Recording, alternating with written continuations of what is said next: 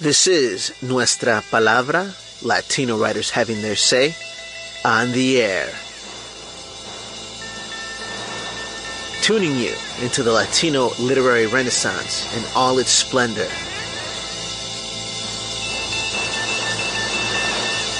Interviews, teatro, rap, fiction, poetry, memorias, composer spotlights, and more. Always más. This is Tony Diaz, El Libro Traficante. You're tuning in to a special edition of Nuestra Palabra, Latino writers having their say. This is a 1-hour special across all of our platforms, focusing on The House on Mango Street by Sandra Cisneros. We speak with Sandra on the eve of the Nuestra Palabra 23rd anniversary, but also in conjunction with the National Endowment for the Arts Big Read campaign. The House on Mango Street was the focus of this year's Big Read campaign, and we're also very happy that 2 Houston institutions were recipients of those prestigious grants. Lone Star College Houston North received one of the NEA Big Read grants, and also the Alley Theater received a Big Read grant. They also worked together with the Houston Public Library and the Latin American Student Organization at Lone Star College Houston North. Ostensibly, this 1-hour special is about implementing the House on Mango Street. And I pause there because typically that's come to mean in a classroom.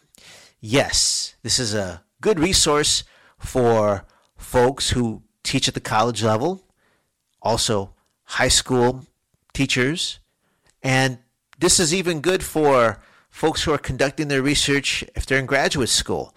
But make no mistake, this is also a great tool for folks who are community leaders and they want to bring this book into a community center. Or maybe you're the cool tia or tío that introduces the family to new experiences, inspires them. This could be one way for you to introduce the whole family to the House on Mango Street and perhaps start the family library or replenish it. At the end of the day, our goal is for the House on Mango Street to find a home in your home and to empower all of our community members to spread the word. And I do want to stress, yes, Sandra Cisneros' work fits the highest possible standards of any educational discipline that we're aware of and that we can devise. Additionally, make no mistake, you as a member of our community are an expert about us and our community. You are empowered to take this book and with your experiences reflect on what it means to you and create that bridge to your friends, your family members, your community. So I say all that because I don't want you to be intimidated and think, I don't have an advanced degree. I can't possibly be deputized to spread the word about this book that I love. No, you are the exact right person to introduce someone to this book so that it will touch their hearts and imaginations the way this book has touched yours and the way this book has shaped our hearts and imaginations. That's all we ask for. We hope that we can unite to make that a little easier for everybody. Of course, I want to thank the entire family of Nuestra Palabra, Latino writers having their say, for coming together for over 2 decades to do that work in different ways. And to put this radio show together, I want to thank, of course, Rodrigo Bravo, who mixes our shows. And as we hit all our other platforms, Roxana Guzman helps us as well. And we have teams that have been here day in, day out for decades. I want to thank all of them. I want to thank you for tuning in and supporting the work that we do. Of course, this transmits on the FM platform on 90.1 FM KPFT, your community radio station. If you can, we appreciate if you go to the website kpft.org and make a donation in the name of Nuestra Palabra, Latino writers having their say, so we can do our part to keep this wonderful experiment in free speech, make it sure that it keeps going for 50 more years. And if you want to catch more of our archive shows, you can visit nuestrapalabra.org. G. During this broadcast, you're also going to get to listen to 2 readings. One of them is an evening of Chicano poetry that was organized by the Library of Congress in 1986. Sandra Cisneros will read the poem Velorio. That's the subject of our interview because that becomes the vignette, the 3 sisters, in the final version of The House on Mango Street. We get to talk about how the poems influence the prose and influence the upcoming opera. I love that because that just shows you how versatile her talent is. She's navigated all these different art forms and keeps pushing herself. And then we're going to close the show with one reading that's really special to us because it is Sandra Cisneros reading an excerpt from The House on Mango Street during a fundraiser for the Libro Traficantes when the 2012 Libro Traficante caravan passed through San Antonio on its way from Houston, Texas to Tucson, Arizona, as myself and 4 other veterans of Nuestra Palabra, Brian Parras, Liana Lopez, Lupe Mendez, and Laura Razo, united to create the Libro Traficante caravan and smuggle back into Arizona the works that were on the brilliant curriculum that Arizona officials banned. Yes, if you've forgotten or didn't know, Arizona officials banned Mexican American studies. One of those books was The House on Mango Street. And we're so happy that we all teamed up to overturn that unfair, un-American law. And Mexican American studies is no longer banned in Arizona or anywhere in the country. And we think that that's a fitting note to end on, to signal just the amount of work that Sandra does behind the scenes to support others and to make sure that all of us have a voice. Thank you so much for joining us in this endeavor. Stay tuned, enjoy, and spread the word. This is Tony Diaz on behalf of Nuestra Palabra, Latino writers having their say. Thank you. Eva pasando el trapo sobre la mesa y está cuidando que todo brille como una perla. Cuando llegue la patrona, que no se vuelva a quejar, no sea cosa que la acuse de ilegal. José atiende los jardines, parecen de Disneyland.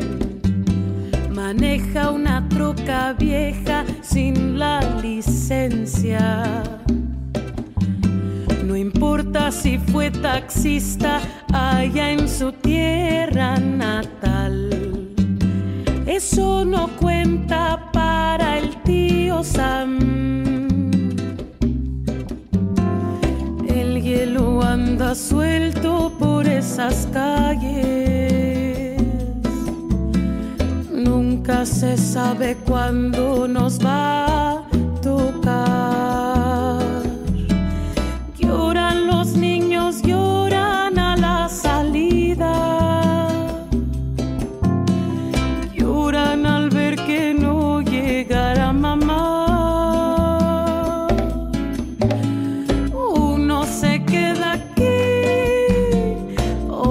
Se queda allá, eso pasa por salir a trabajar.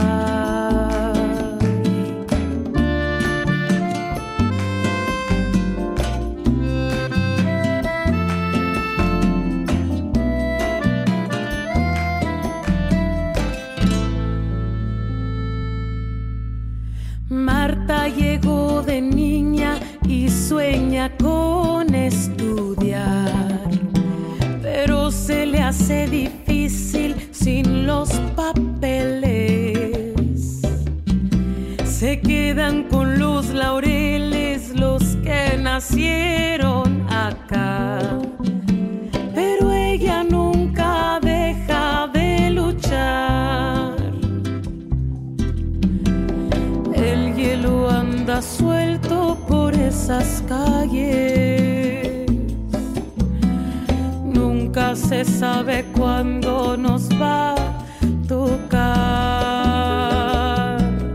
Lloran los niños, lloran a la salida. Lloran al ver que no llegará mamá. Uno se queda aquí, otro se queda allá. Eso pasa por salir a trabajar. Uno se queda aquí, otro se queda allá. Eso pasa por salir a trabajar. Well, happy birthday to us, to Nuestra Palabra, Latino writers having their say. We're chatting with our dear friend and Chicana American author icon Sandra Cisneros on the 23rd birthday of Nuestra Palabra, Latino writers having their say. I wish I could claim this is exactly how it was planned, but hey, it was our destiny. Un abrazo grande, Sandra. Felicidades. You know, it's great. It's great to think about 23 years. Wow. You're already an adult, over 21. Right. ¿Cómo pasa el tiempo? Amazing. And actually, when I think about where I was at 23, I was like already starting House on Manga Street. I started at 22 or 23, around that age. So you were in the writing process of it. Oh, wow. Yeah. Like my first year at Iowa, my second semester, I believe. Was that my first year, second semester? You know, I don't know. Everything gets a little bit blurry when I think back, but I'm pretty sure it was like the second semester, my first year at Iowa. Wow. Mm-hmm. Yeah, that's right. Because, you know, we were very crowded because there was a poet who was teaching, a guest writer, who only wanted poets who wrote in fixed verse. So nobody wanted to take that workshop, so we all bundled up into the other workshop. And then I was in this very crowded workshop, I remember, and I was with William Matthews, and then I think it was his seminar class. I think it was him that we were talking about houses, and I remember being comfortable with him enough that even though I was not supposed to be writing prose, I shared some prose pieces that was sparked by the discussion of houses, and of course my own crisis of realizing, oh my God, I don't have the house. I'm a different class from everybody in here, and how we never discuss class in the United States. So it was suddenly a big slap in my face in graduate school to realize, as I'm practically leaving my education, that I suddenly realized the class difference that I am. And with that class difference, the color difference that I am than everyone else, the gender difference, I had to start writing about things that no one else could tell me I was wrong. That's how House was born. And originally, I started as a memoir when I was 22 or 23. And, it went a different route as I left Iowa and started working in Chicago as teacher, first part-time teacher, and then eventually a full-time teacher. And, I was working with these alternative high school students, and, they had lived such incredible lives compared to me. I was just a little cupcake compared to them. So I took their stories, I put it in my remembered neighborhood, and it went a whole different direction. And then, as I was writing it, I remember I sent it to Revista Chicano-Riqueña, and Nick saw some of the early stories and said, "Do you have more?" I said, "Yeah, but most of them are in my head." So he goes, "Well, give me the rest, and we'll publish it." And he had, I had poems also about some of the same things. I think I shared it with him. He said, "Well, write more." So the whole idea was that I was going to be writing companion poems. Some of the poems were written while I was at Iowa, and the chapters were written later. Like, for example, Velorio, I wrote that at Iowa, and it was part of my graduate thesis.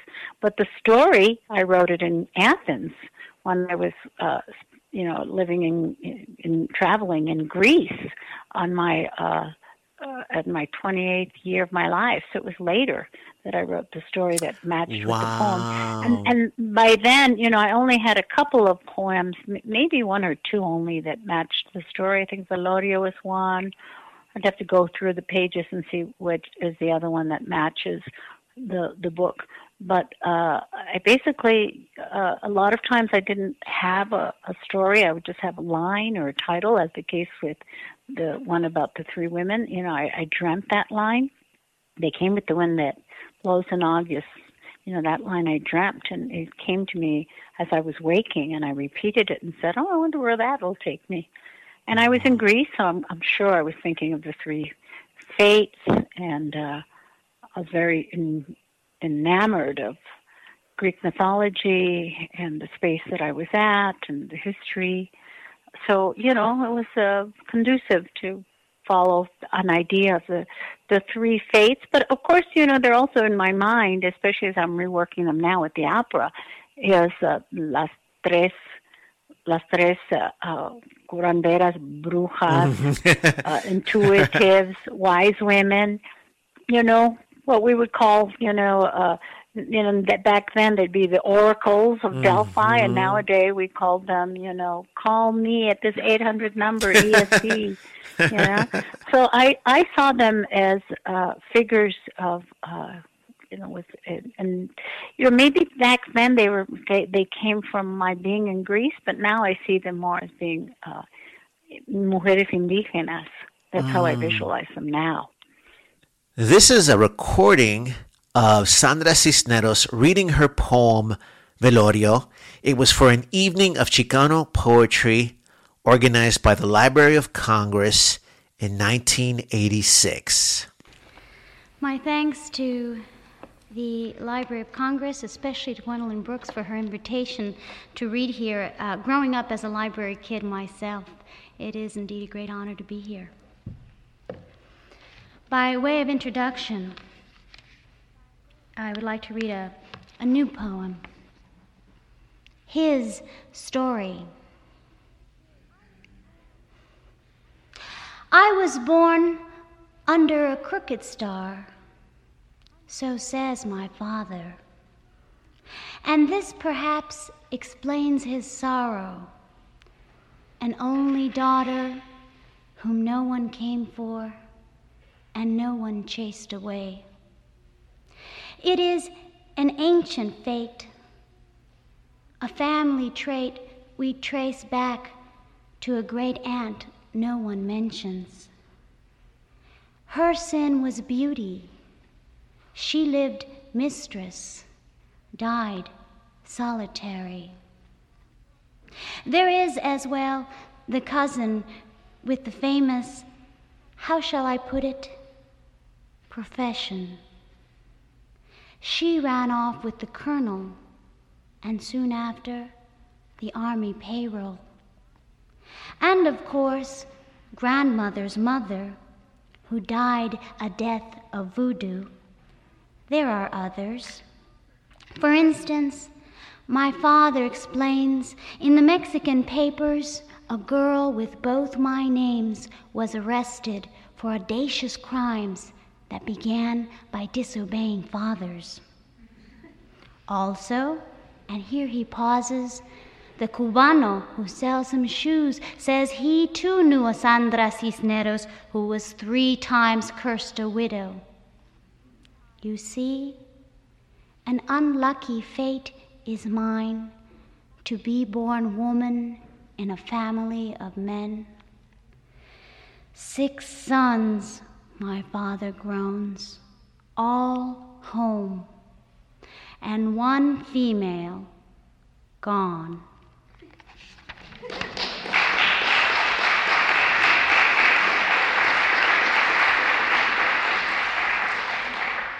I would like to read a poem from my very first book, which was printed a long time ago. It seems almost of another time. It was a chapbook, a part of a very spectacular Chicano chapbook series that developed in the 70s, in great part through 2 people, Lorna Di Cervantes, it was her press through her kitchen table efforts, and Gary Soto, and this book is part of that wonderful series that ended, an era perhaps that ended, and the books have all become rare books. But I'd like to read a poem from that book, from that time. Its title is in Spanish. It's called Velorio, which translates wake. Velorio. You laughing, Lucy, and she calls us in, your mother. Rachel, me, you, I remember, and the living room dark for our eyes to get used to. That was the summer, Lucy, remember? We played on the back porch where rats hid under, and bad boys passed to look and look at us, and we look back. Lucy, think how it was. Rachel, me, you, we fresh from sun and dirty, the living room pink, the paint chip blue beneath, so bright for our eyes to get used to, and in rows and rows, the kitchen chairs facing front, where in a corner is a satin box with a baby in it, who is your sister, Lucy, your mama not crying, saying, stay, pray to Jesus. That baby in a box like a valentine. And I thinking it is wrong, us in our raw red ankles and mosquito legs. Rachel wanting to go back out again. You sticking one dirty finger in, said, cold, cold. The living room pink, Lucy, and your hair smelling sharp like corn.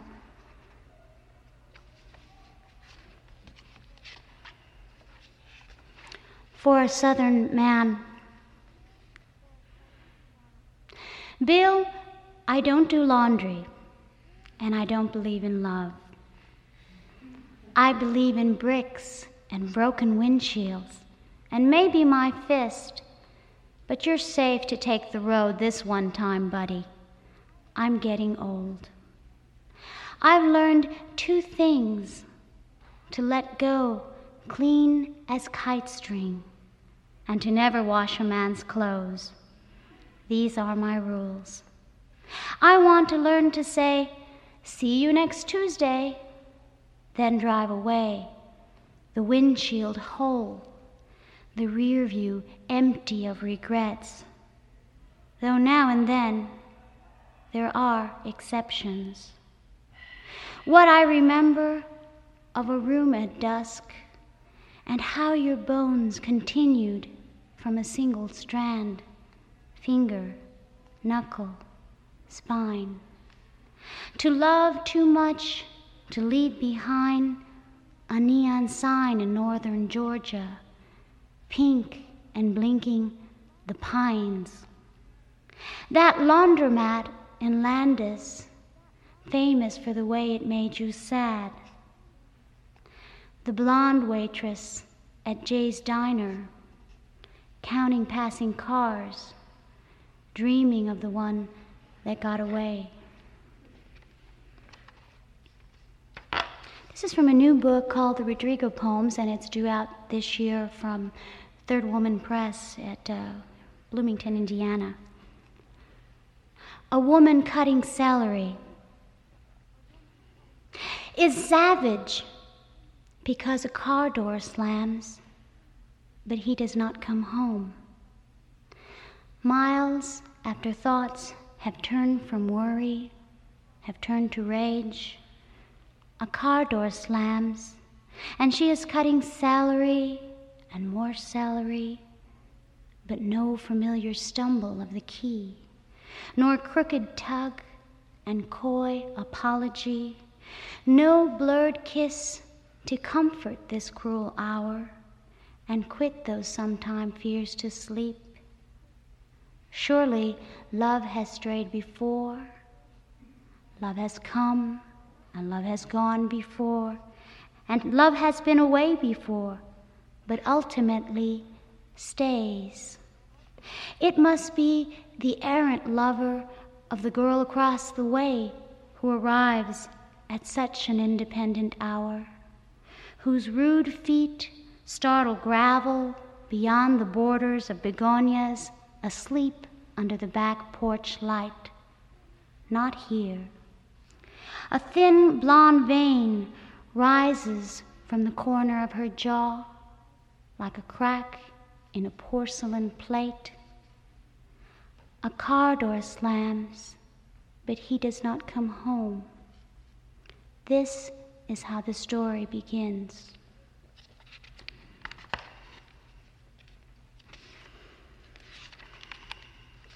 From the same book, The So-and-Sos. Your other women are well behaved, your Magnolias and Simones. Those with the fine, brave skin like violin and bones like roses, they bloom nocturnal and are done, with nary a clue behind them, nary a clue, save one or two. Here is the evidence of them. Occasionally, the plum print of a mouth on porcelain. And here the strands of mermaids discovered on the bathtub shores. And now and again, tangled in the linen, love's smell, musky, unmistakable, terrible as tin. But love is nouveau. Love is liberal as a general and allows. Love with no say-so in these matters, no ex, nor claim, nor title, shuts one wicked eye and courteously abides. I cannot out with such civility. I don't know how to go, not mute as snow, without my dust and clatter. I am no so-and-so. I who arrived deliberate as Tuesday, without my hat and shoes, with one rude black tattoo and purpose thick as pumpkin. One day I'll dangle from your neck, public as a jewel. One day I'll write my name on everything, as certain as a trail of bread. I'll leave my scent of smoke. I'll paint my wrist. You'll see, I will not out so easily. I was here, as loud as trumpet, as real as pebble in the shoe, a tiger tooth, a definite voodoo. Let me bequeath a single pomegranate seed, a telltale clue. I want to be like you, a who, and let them bleed.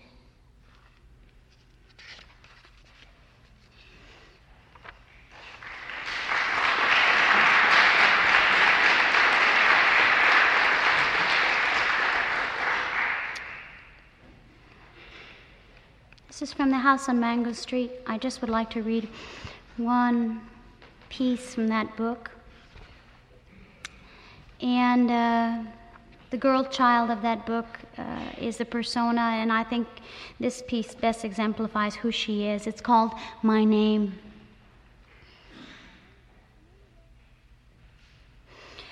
In English, my name means hope.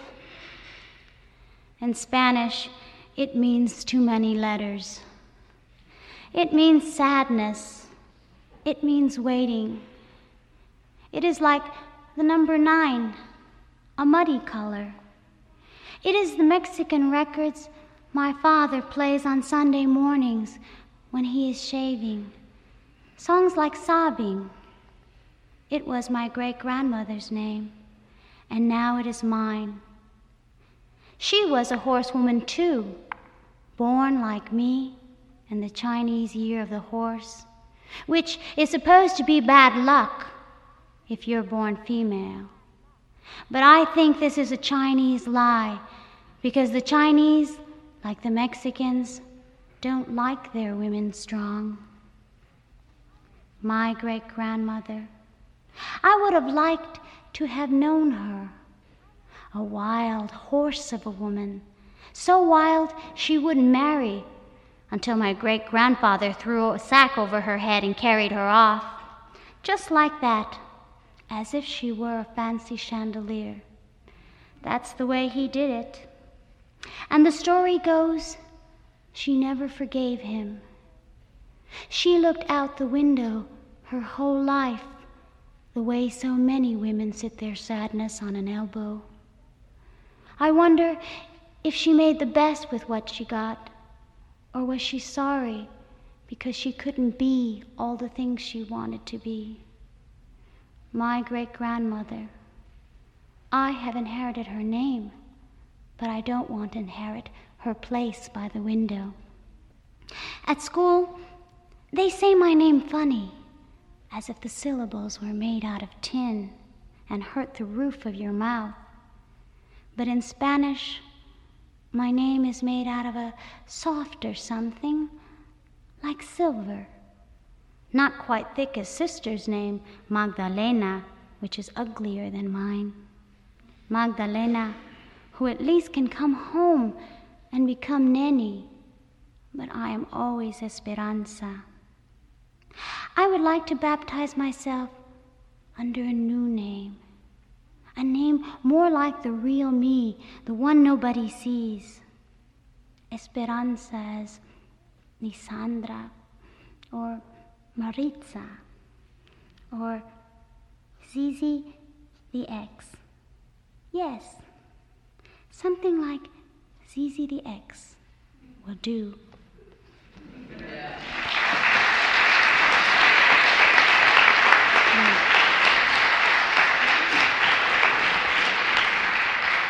I would like to close for a very special poem for a friend of mine who is here.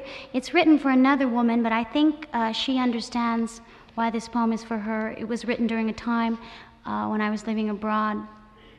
It's called Letter to Ilona from the South of France. Ilona, I have been thinking and thinking of you since I went away, dragging you with me across the south of France and into Spain, then back again. I ran away to an island off the coast, tiny jewels of field beneath the jewel of sky, and lost myself one night in crumpled poppies. Odd for such a city poet like me to find such comfort in the dark, I who always feared it. And yet I loved the way it wrapped me like a skin. All those stars, Ilona, and wind, field illumined by those poppies. Yes, that was good. I wanted to bring that back forever, wrap it in a velvet cloth to show you the wind from Africa, the field of poppies, the way my bicycle hummed the distance. And for me, Ilona, who has never known the liberty of darkness, who has never let go fear, how do I explain a joy this elemental, simple, like your daughter's hand outlined in crayon? And yet, I think you understand my first sky full of stars, you who are a woman, the wind from Africa, the field of poppies, the night I let slip from my shoulders, to wander darkness like a man, Ilona. My heart stood up and sang. Thank you.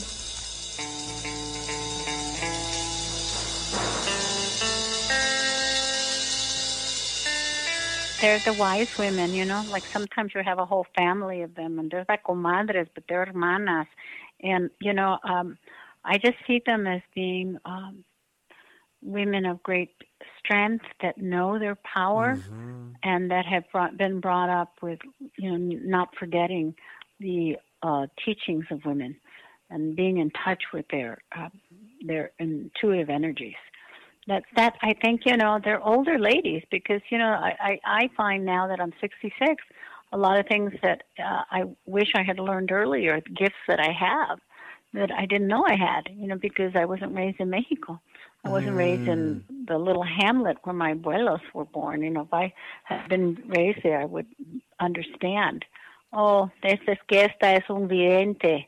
Ella es una intuitiva, es una curandera. I could have gone those routes, if I had stayed in Mexico, because I have certain gifts, and I think we all have them, but we have to develop them. And I think I developed it more in being an empath. We're all empaths as artists, and that's the route I went. So I didn't become a curandera. I'm not a healer.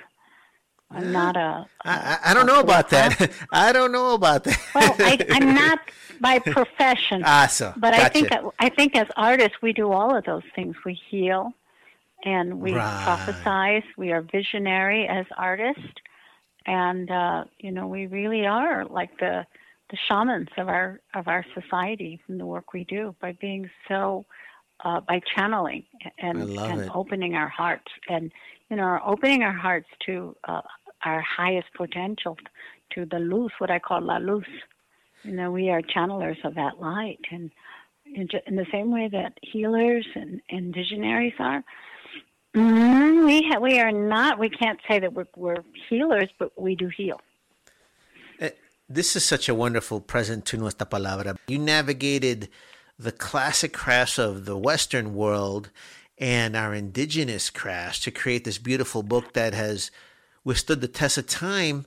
And maybe that chapter 2, what happens there también es que las señoras, they anoint the young lady. I mean, this part of the book is such an important turning point. Yes, it is. Yeah, it absolutely is. It's waking her up to her mission and to her power. And we don't always get that in life. It's these women were the ones that gave her direction. They play more and a stronger part in the opera that I'm working on. Tell us about that. They have a stronger role. Yeah, I'm working with Derek Bramell, and it's really nice to reread the book and go back to it because, there were some decades when I didn't want to read House on Wanga Street one more time or I was going to explode. But now I'm working on it so much, and I'm seeing so many things that I did intuitively. I had my bruja moments when I was writing, and I would make things up. And it's because my heart was so open. And I was doing it with my corazón for my students. I wasn't trying to become a bestseller.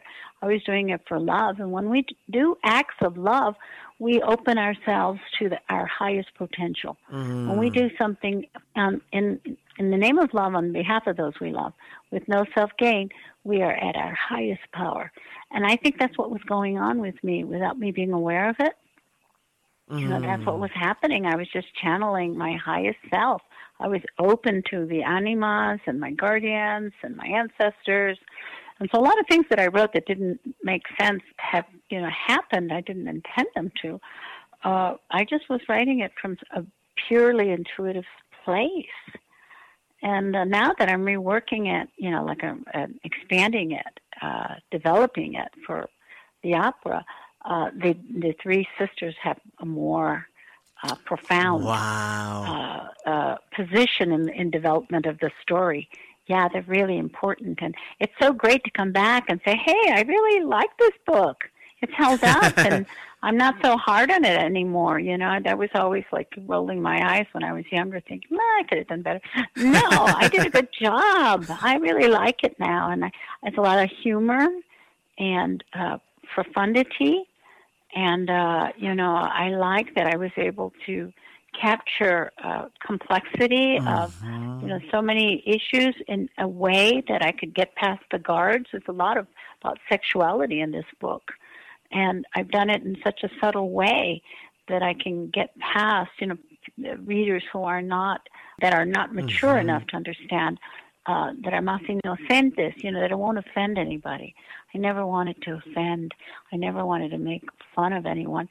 And, now working on the opera, I get to include some people that, I would have written about, but I didn't get a chance to because I had to finish the book. There are other characters, other people that I remember.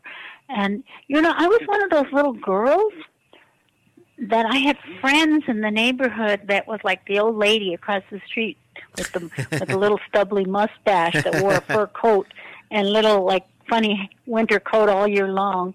Her name was Agnes, and she would always talk to me. They would come and talk to me on my front gate. I just was friends with everybody. Everybody talked to me, and I talked to everybody. I was just like the mayor, and without really being aware that that's what I was. I would greet everyone. I had no idea that I did that, and it just came so naturally. I liked giving people something, like even if it's just hello, or I like your cat. I liked giving people something and making them feel better because I knew what it was like to be invisible. I knew how it didn't cost me anything to say, hey, I like that dress to some viejita. And so I remembered how alone I felt being the new kid. So I went out of my way to connect,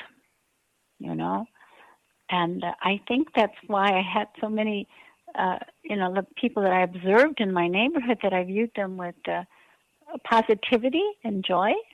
I think there's a lot of positivity and joy in House on Mango Street, and I'm seeing that now and saying, oh, here's my younger self. And, I think sometimes to be inclusive to people was something I did because I could see myself as that freaky outsider. I recognize that part of myself in others.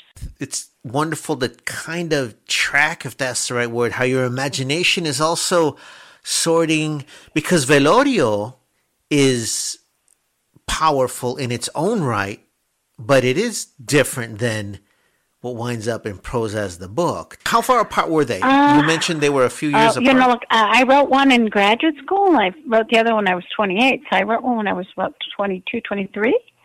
And I was, at that time, doing a lot of monologues in my poetry. My poetry was, I couldn't speak from my own self. So I wrote poems with other people talking in order to uncensor myself because I was going through so much drama. I was going through a very dark time. And House, on the other hand, once I started moving away from Iowa, and I could get a little more footing and a little more courage to write, I still had to take that earlier voice in order to speak. And, I didn't ask so much when I was in Greece, writing chapters that if I would get a dream line, I would just follow it and see where it took me. So it kind of wrote itself. I didn't know what I was writing when I began it, and then I thought, oh, this is that funny funeral I went to when I was a child and growing up in the house of the Tejanos. I didn't realize I was going to read that, and I didn't know they were like migrant children, and when I knew them as children. It's only now that I'm an adult that I realize, oh, wait a second, that's why they didn't have any furniture. That's why. And so I just kind of embroidered a little bit. They were the poor girls of the neighborhood that I was very fond of. I'm fond of them still. They're my favorite characters in the book. I'm based on the real Tejano girls that I knew how to make something out of nothing. That was, they didn't have to have Barbie dolls. We drew on paper bags and cut out our dolls and cut out their dresses, and we didn't have to buy anything. We made it ourselves. And that kind of richness of imagination, even though they were physically poor, they were spiritually so rich. And that's why I liked hanging out with them. They were girls that were very different from other little girls I knew, and I really liked hanging with them. So I'm very fond of them. They have come back, and my Lucy friend who smells like corn, in my Woman Hollering book, that's the same Lucy. And, only this time I put them in Texas. I got to write about them in Texas because by the time I wrote Woman Hollering, I was living in Texas. And I knew what it was like. And I said, oh, okay. And then I thought, no, you can't write about Lucy. You already wrote about Lucy. But Lucy wanted to tell me more. And so, I thought, okay, let's hear from Lucy and her friend who sleeps on the fold-out chair. I just, so sometimes, I, even though I've written about people, they come back. And they're always based on some reality, whether it's someone in my own life or someone I heard or people I cut and paste from several people I know in different places in my life. So when students always ask me, is this true? Did this happen to you? Well, yes, kind of. Right. It'd be like if you told me a story and I took Tony's story and I took my story and my mom's story and I cut and pasted and put it all together. It's all cut and pasted from real people's lives, but it didn't happen quite like that. I just made it better. You have este don to pick just the essential gestures and words. I'm now, so like when you ask me about them then in the page, they're mixed up with the ones I'm creating now for the opera. So I'm not real sure which three sisters we're talking about, the one in the book or the one in my mind. They've evolved. They're the same, but they're I fleshed them out a little bit more now. So now I see them as Oaxacan women. They're women from Oaxaca that got invited to this Tejano funeral in Chicago, and they're like the women. Every neighborhood has the wise women that call Señora Maria Luisa. We have to pray a rosary, and we don't know the words. So Señora Maria Luisa comes over and leads the rosary, and everybody repeats the words because she is the preserver of the traditions. And so to me, these women are like that. Go call the las comadres.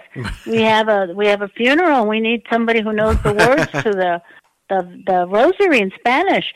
So these are the three women that come. They know how to put the cross and how to lay the copal and they know how. They have it from tradition. And they are walking Smithsonians of their indigenous culture.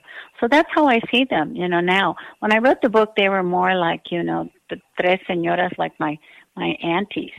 But, and I had thought of them as being, dressing more like the Pointer Sisters. But now I see them with trenzas and huipiles and their handkerchief, their money in a handkerchief in their bra. And, I see them more with their roots to Mesoamerica. It's a little different than I originally visualized them. But it's the same women. They're still the three sisters, comadres, who know what's what.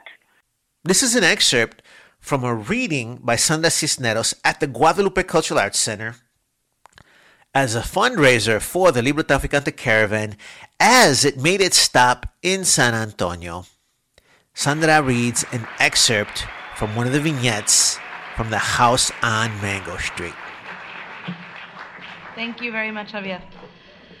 This next woman, her book came across my desk while I was in the Dean of Academics office because I was failing almost all of my classes and had C's and D's and everything.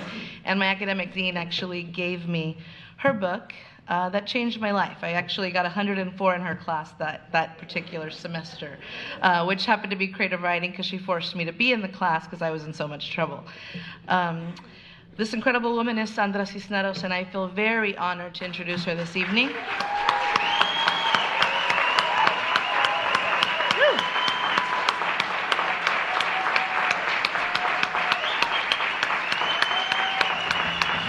She would like me to tell you she is not moving to New Mexico, and she is not moving to Spain, but she is moving to Mexico, and we will miss her greatly. Sandra Cisneros.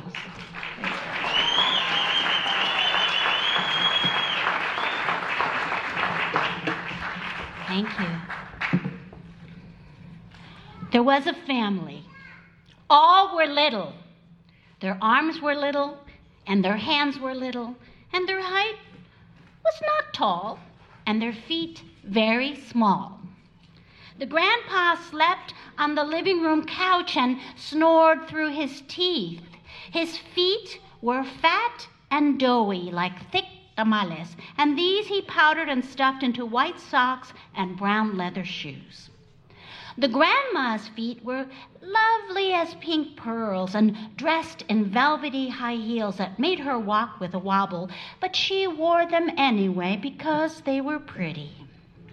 The baby's feet had 10 tiny toes, pale and see-through like a salamander's, and these he popped into his mouth whenever he was hungry.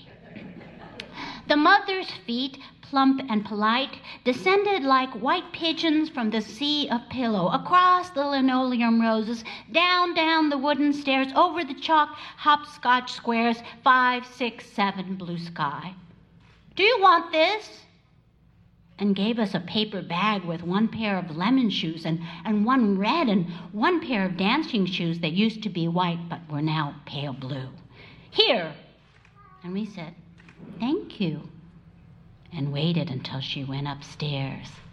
Hooray! Today we are Cinderella because our feet fit exactly, and we laugh at Rachel's one foot with a girl's gray sock and a lady's high heel. "Do you like these shoes?" But the truth is, it is scary to look down at your foot that is no longer yours and see attached a long, long leg. Everybody wants to trade the lemon shoes for the red shoes, the red for the pair that were once white but are now pale blue, the pale blue for the lemon, and take them off and put them back on and keep on like this a long time till we are tired. Then Lucy screams to take our socks off, and yes, it's true. We have legs, skinny and spotted with satin scars where scabs were picked, but legs all our own, good to look at and long. It's Rachel who learns to walk the best, all strutted in those magic high heels. She teaches us to cross and uncross our legs and to run like a double Dutch rope and how to walk down to the corner so that the shoes talk back to you with every step. Lucy, Rachel, me, teetottering like so, down to the corner where the men can't take their eyes off us. We must be Christmas. Mr. Benny at the corner grocery puts down his important cigar. "Your mother know you got shoes like that? Who give you those?" "Nobody." "Them are dangerous," he says. "You girls too young to be wearing shoes like that. Take them shoes off before I call the cops." But we just run. On the avenue, a boy on a homemade bicycle calls out, "Ladies, lead me to heaven." But there is nobody around but us. "Do you like these shoes?" Rachel says, "Yes." And Lucy says, "Yes." And yes, I say, these are the best shoes. We will never go back to wearing the other kind again. "Do you like these shoes?"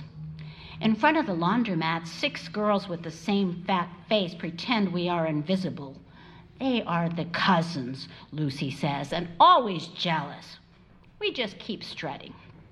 Across the street, in front of the tavern, a bum man on the stoop. "Do you like these shoes?" Bum man says, "Yes, little girl. Your little lemon shoes are so beautiful. But come closer. I can't see very well. Come closer, please." "You are a pretty girl," Bum man continues. "What's your name, pretty girl?" And Rachel says, "Rachel," just like that. Now, you know to talk to drunks is crazy, and to tell them your name is worse. But who can blame her? She is young and dizzy to hear so many sweet things in one day, even if it is a bum man's whiskey word saying them. "Rachel, you are prettier than a yellow taxi cab. You know that?" But we don't like it. "We got to go," Lucy says. "If I give you $1, will you kiss me?" "How about $1? I give you $1. And he looks in his pocket for wrinkled money. "We have to go right now," Lucy says, taking Rachel's hand, because she looks like she's thinking about that $1. Bum man is yelling something to the air, but by now we are running fast and far away, our high-heel shoes taking us all the way down the avenue and around the block, past the ugly cousins, past Mr. Benny's, up Mongo Street, the back way, just in case. We are tired of being beautiful. Lucy hides the lemon shoes and the red shoes and the shoes that used to be white but are now pale blue under a powerful bushel basket on the back porch until one Tuesday her mother, who is very clean, throws them away. But no one complains.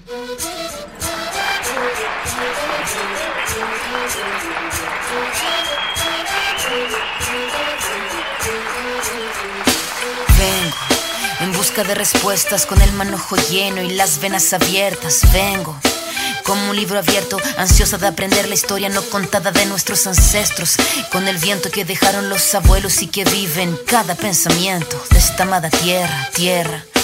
Quien sabe cuidarlo es quien de verdad la quiera. Vengo para mirar de nuevo, para ver lo cierto y despertar el ojo ciego, sin miedo. Tú y yo descolonicemos lo que nos enseñaron, con nuestro pelo negro, con pómulos marcados, con el orgullo indio en el alma tatuado. Vengo con la mirada, vengo con la palabra, esa palabra hablada. Vengo sin temor a no perder nada. Vengo como el niño que busca de su morada la entrada al origen, la vuelta de su cruzada. Vengo a buscar la historia silenciada, la historia de una tierra saqueada.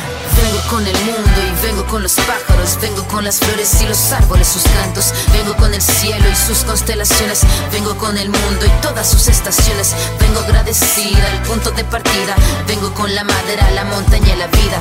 Vengo con el aire, el agua, la tierra y el fuego. Vengo a mirar el mundo de nuevo.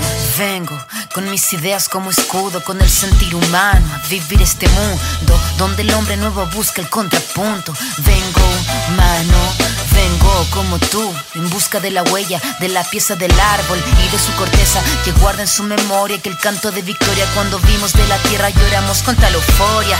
Y abrimos así nuestros brazos tan encadilados y nos acurrucamos al origen de los tiempos, a la fuente del universo donde yace el sentimiento de vivir este comienzo.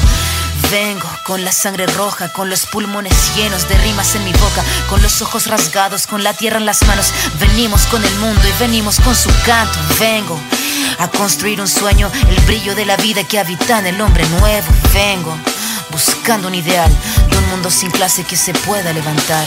Vengo con el mundo y vengo con los pájaros, vengo con las flores y los árboles, sus cantos. Vengo con el cielo y sus constelaciones, vengo con el mundo y todas sus estaciones. Vengo agradecida, el punto de partida. Vengo con la madera, la montaña y la vida. Vengo con el aire, el agua, la tierra y el fuego. Vengo a mirar el mundo de nuevo. Vengo a mirar el mundo de nuevo. Vengo en busca de respuestas, con el manojo lleno y las venas abiertas. Vengo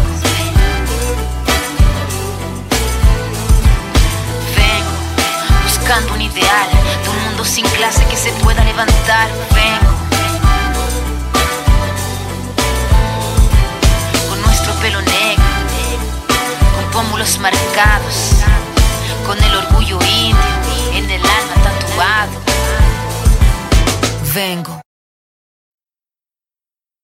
Greetings, KPFT listeners. This is DJ Metalord, host of Sweet Nightmares Radio Show. Sweet Nightmares Radio Show has been supporting the metal underground and everything in between, from the classics to the newest releases, since 1987. You can catch the show every Thursday, 11 p.m. to 2 a.m. on the FM band. Also, listen to an encore presentation every Saturday, yes, every Saturday, 6 p.m. to 9 p.m. on the HD2 channel. Sweet Nightmares, only on 90.1 KPFT Houston. Hi, I'm Charles Hightower, host of the R&B Gold Show, 6 p.m. till 8, right here on KPFT, Houston's community station. I'll be moving and grooving with all the good classic soul just for you on KPFT FM and FM HD1 Houston.